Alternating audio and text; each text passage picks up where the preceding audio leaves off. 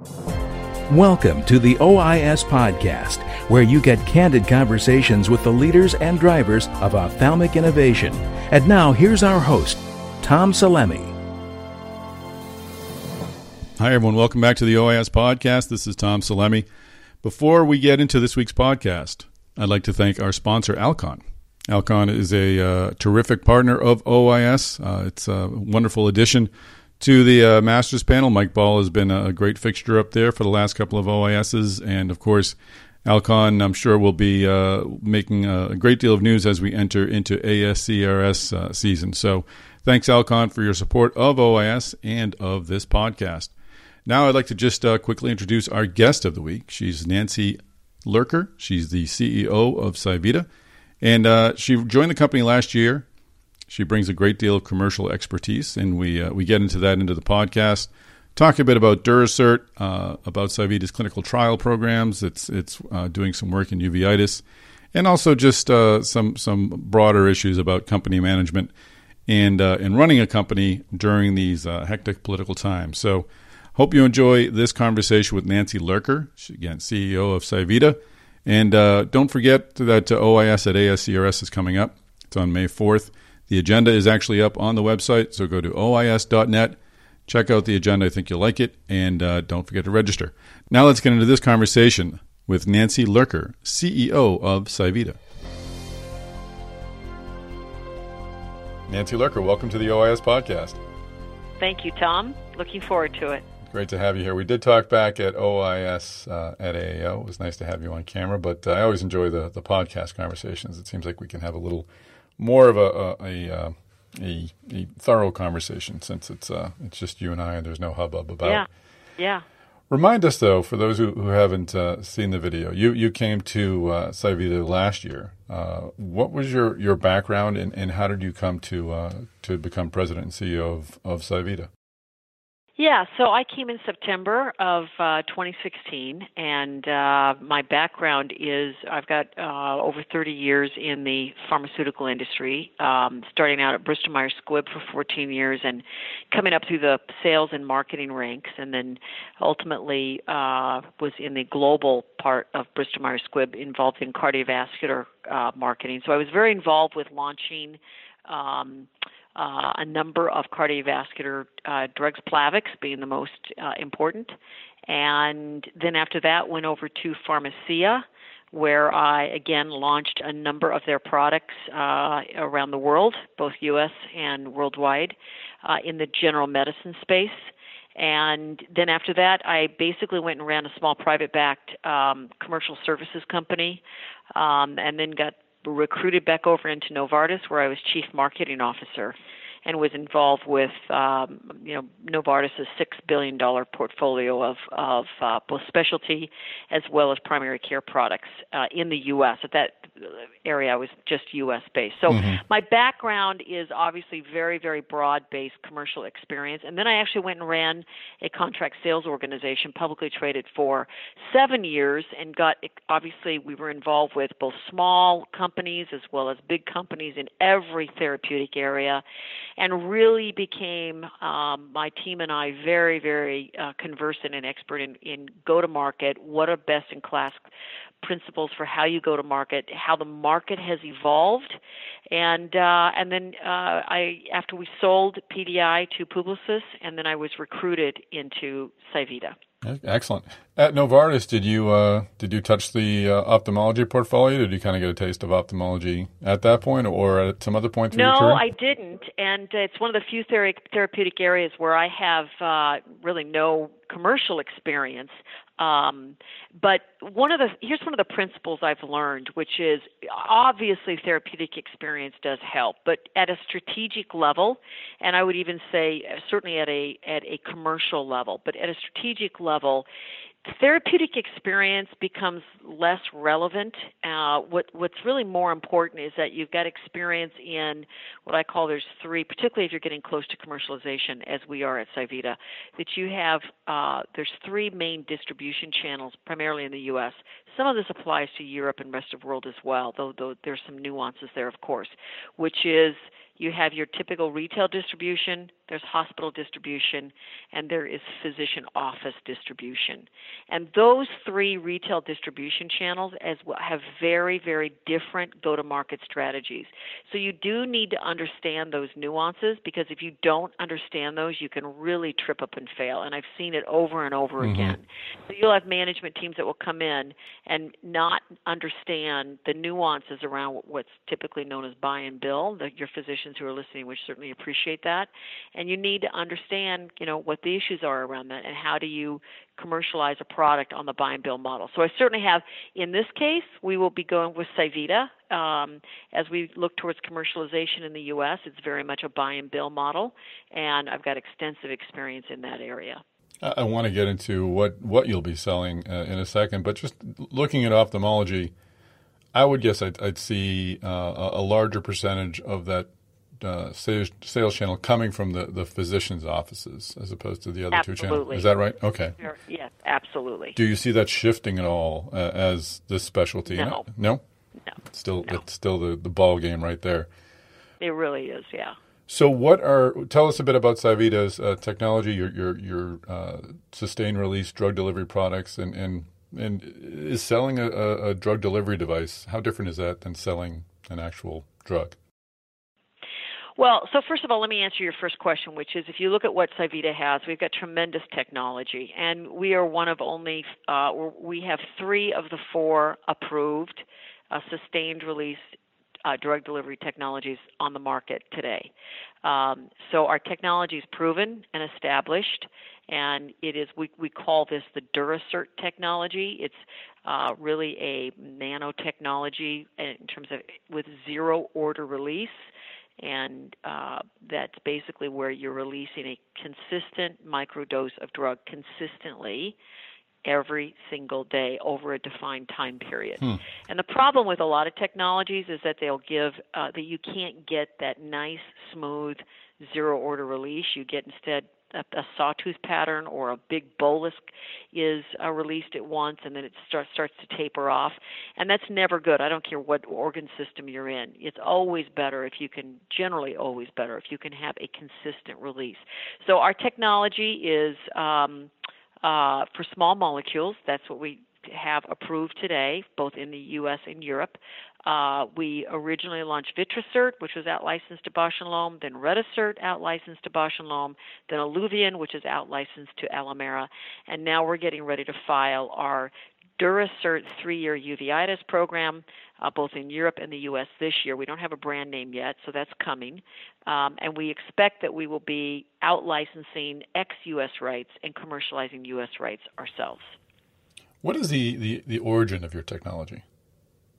Yeah, it came out years ago through a combination of a company called Controlled Delivery Systems and Cyvita, which came out of Australia.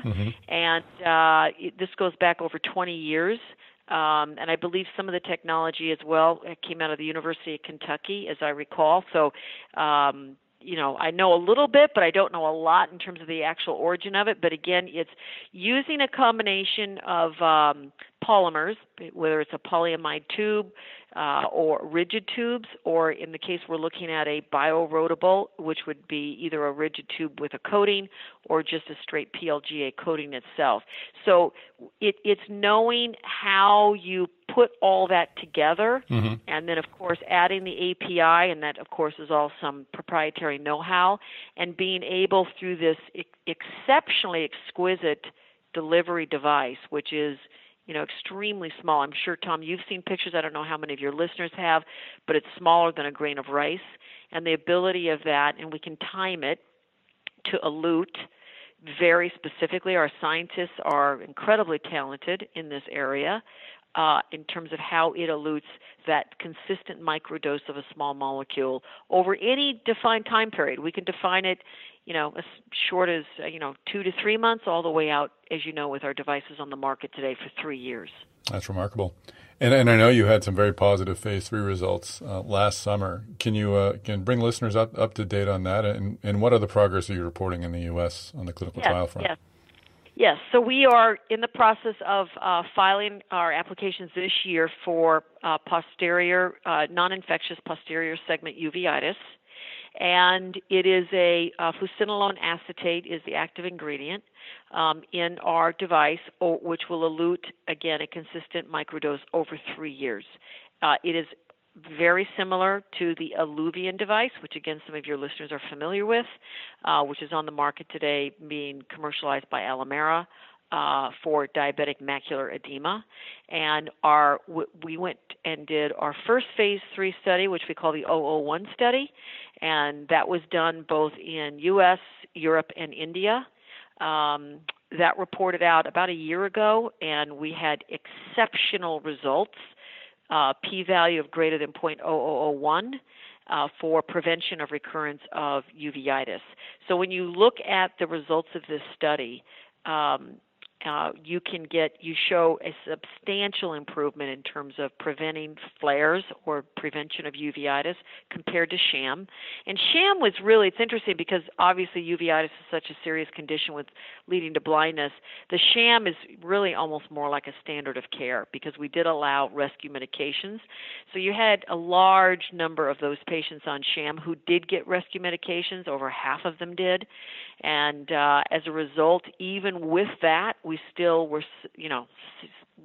substantially, significantly better than sham in prevention of uveitis. In addition, of course, we measured, the BCVA, and we showed substantial improvements in terms of the ability to improve eyesight. And then we also, of course, our safety side effect profile was pretty much equivalent to what you would expect with steroid therapy. So certainly no worse, looking at both IOP as well as looking at cataracts. And there were no other untoward safety issues that came up in that study, but you did get this amazingly, significantly improved prevention of uveitis. So as you know, it's the third leading cause of blindness in the developed world, and that's something that is very serious and needs to be addressed aggressively. And when we showed the results to both our advisors, as well as going out and we've done some market research on it. And when you look at the Kaplan-Meier curves, the physicians immediately get it. They look at those curves, which are very, very nice curves, and say, wow, you are showing a sustained prevention of recurrence over time in these uveitis flares. And again, this is due to your sustained release of your technology's ability to keep a steady flow of the medicine. That's certainly what you can infer from the data, is that it's the consistency of it rather than, again, look, let's be honest, what's out there today is, either monthly injections, or there are, as you know, a product on the market which gives anywhere from 2 to 3 month sustained release. And then, of course, you can go to your oral medications. But always the problem with that is that with these uveitis patients is that, they're more than, unless they're scheduled consistently to come in and they keep those appointments, oftentimes they do end up with a flare before they come back in, and every time you're doing that, you're destroying the photoreceptor cells. So it's that ability, think of it more as, the perfect compliance medication, because you're giving that constant daily dose, low dose of a steroid, a well-characterized and proven steroid, and you're ending up with these really amazing results. That's terrific. And you hit upon a bit about this in your answer, but what progress are you seeing outside the U.S. with clinical trials? Is there a bigger opportunity there? Yeah. Well, so let me just clarify. So for the European application, we need to file this one study as well as an inserter study. For U.S., we need to file 2 studies as well as the inserter study. So we do have a second study ongoing right now. That study is being conducted in India. It is now fully enrolled, and we're simply waiting for the 6-month readout, which should occur around the June-July timeframe. And then that study, though, is identical in design, other than it's exclusively being conducted in India. And that study is identical in design to the first 001 study. I'm going to take a quick break from this conversation to remind you that OIS is coming up on the 4th, May 4th in LA. So go to OIS.net, check out the agenda. It includes a discussion about the private equity interest in ophthalmology practices that we talked about in the last couple of podcasts. So Please do check it out and make sure you join us in LA. Now back to this conversation with Nancy Lurker. So what are your commercial plans going forward? You've been dealing exclusively, it sounds as if, through licensing this technology to others. Is that the model going forward? Do you see Cyvitas or taking on a more direct role to sales? What plays out for the future, and what kind of partners are you looking for if the partnership route is preferred? Yes, very good questions. Yes. So I would say if I was to say one of the areas where I've changed the strategic focus of the company is that when you look at how value is created in companies, one of the areas is that you either, if you're going to take a pure play biotech approach, is that you get your products through phase 2, maybe into phase 3, and then you sell the company. That's one approach. The other approach is that you can out-license, and that's the approach that Cyvita had historically been taking. The problem is that when you out-license everything for global rights, it's very hard to consistently build value, particularly as a publicly traded company. So when I looked at Cyvita, one of the things that attracted me is that you've got a product right now with uveitis, which is in the process of being filed with excellent results, and it's the perfect product to commercialize ourselves in the U.S. because it's very small. Obviously, uveitis it's an orphan condition. It's not a large incidence rate or prevalence rate. And when you look at the number of physicians that you have to call on, it's a very small contained group of doctors. So when you look again strategically, we're sort of the perfect candidate to begin to commercialize ourselves in the U.S. So the goal right now is that we will out-license all ex-U.S. rights, and we're in the process right now of talking to numerous companies about those rights, and then commercialize ourselves in the U.S. So we would expect that we would go to market with a relatively small field force.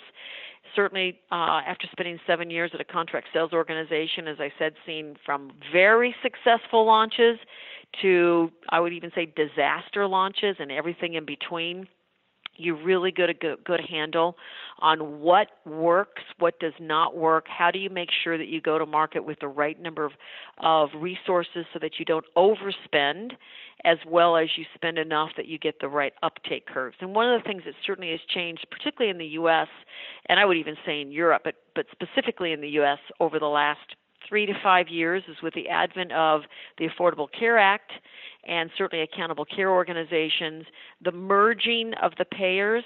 What's happened is that the control over formularies has increased substantially, and one of the big mistakes that I saw commercial teams make over and over again is that they're going from a playbook that is outdated in terms of how you go to market. It's very important that you do not spend resources ahead of your ability of the payers to add the product to formulary or certainly begin to cover it. And in our case, again, we will make sure that we've got a well laid out payer strategy so physicians can ensure they're getting paid when they insert the device, as well as then you follow your commercial resources behind that payer strategy. So where are you? Well, first question, how much of a culture change does that require at a company that's primarily licensed technology for to kind of shift into we are now selling directly mode? Is it a huge change, or is it just a matter of bringing on a sales force? Yeah, I would say this because it's obviously you are seeing it. It's not done all the time, but you do see a number of companies that can be successful at it. Is it a change? Absolutely, it's a change. But because it is, we're not going out and talking about hiring, hundreds of sales representatives. That would overwhelm an organization our size. I'm a very big believer in you outsource in this day and age with technology. You outsource as much as possible. So is it going to be a culture change? Yes. But if you have to plan early.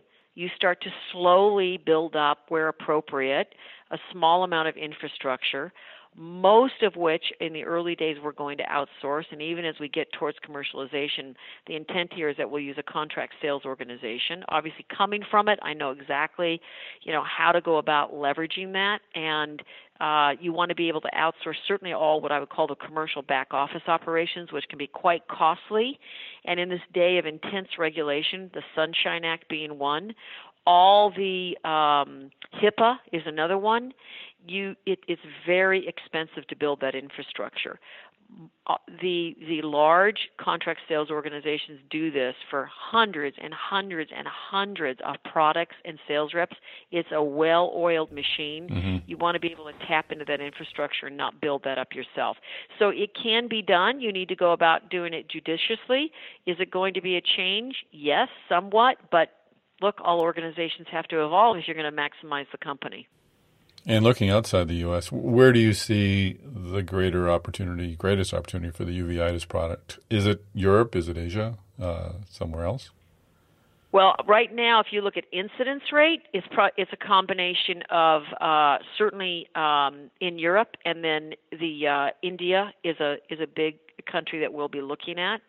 And Asia is another one that we're going to look for partners. So I would say those three areas. We're not going to eliminate as well Latin America, but in terms of where the real opportunity is, you got to remember as well, some of it is where the market is developed. Obviously, Europe has the most developed market. So sometimes it's prevalence driven, but you also have to make sure that the market is developed and they've got the capacity, to treat these kinds of conditions, and also, insert. This is not, it does require an office procedure and some expertise.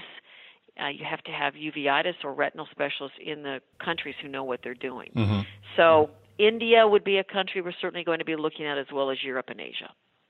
And you mentioned ACA earlier. Of course, it's something that everyone is in contact with, and it's something that, frankly, we don't know what form it may take ultimately, or if it's going to be changed at all. Who knows? How do you sort of account for the potential change on the federal level? Is it something that you track day to day? Is it something that you sort of just have to keep forging ahead with the rules that are in place and then shift or accommodate changes as they come? How do you manage this? So, Tom, you know what? Here's my take, having watched this, and particularly being a CEO for the last 10 years in these roles. You can't worry too much about what you can't control. Do you need to keep an eye on it? Of course. But even with the Affordable Care Act, right, that took time to roll out. So you always have time to adjust to it. If I would say the biggest thing right now, it's price. Mm-hmm. And look, again, your listeners all know this. We all see what's going on, which is the pharma industry in general has got to manage its pricing strategy better and differently. Now, you got to get reimbursed for innovation. If we're not willing to pay for the innovation, then innovation is going to go away, and I don't think anybody wants that. But if you're bringing true value and true innovation, you should be rewarded for that without going out and let's be honest, where the real egregious examples are the companies that are taking Me Too drugs or generic products or products that have been around forever and have no competition and jacking the prices up. Mm-hmm. That's what I think where people find repellent. Certainly the current administration has called that out, and I honestly applaud that. We need to rein those kinds of practices in. On the other hand, too, we need to be justly paid for the risk and the innovation that the industry brings. So in this case, I'm not too concerned about Psivita's ability to command a good price because we're truly bringing innovative technology to the marketplace, and there's huge unmet need in uveitis and other ocular diseases. We all know that, and you're talking about blindness. So for us to continue to invest, we need to get a return on that capital and be able to charge a fair price. I'm not too concerned about the ability to do that, even with the current administration and the changes that are coming. That sounds like a good take. And just a final question, as we mentioned at the start, you came aboard in September. Have you brought aboard anyone else at the management level to sort of help steer the ship going forward? Yeah, I actually have made very few changes here because I will say that the team here is a terrific team. It's a great group of people with particularly, very, very strong science and scientists here. I have brought in one senior level person, Deb Jorn, who is a highly experienced commercial development and corporate development person, very, very experienced in, again, taking drugs to market. She was the former chief commercial officer for ophthalmology at Bausch & Lomb. So she's got tremendous experience in that area, and she's a real talent. So I'm very pleased to have Deb here, and she's got two main tasks, which is to find us our ex-US partner, and then also on collaboration deals. Certainly our technology is one that many companies for their small molecules can use with our Duracert technology, and to find us additional collaboration partners.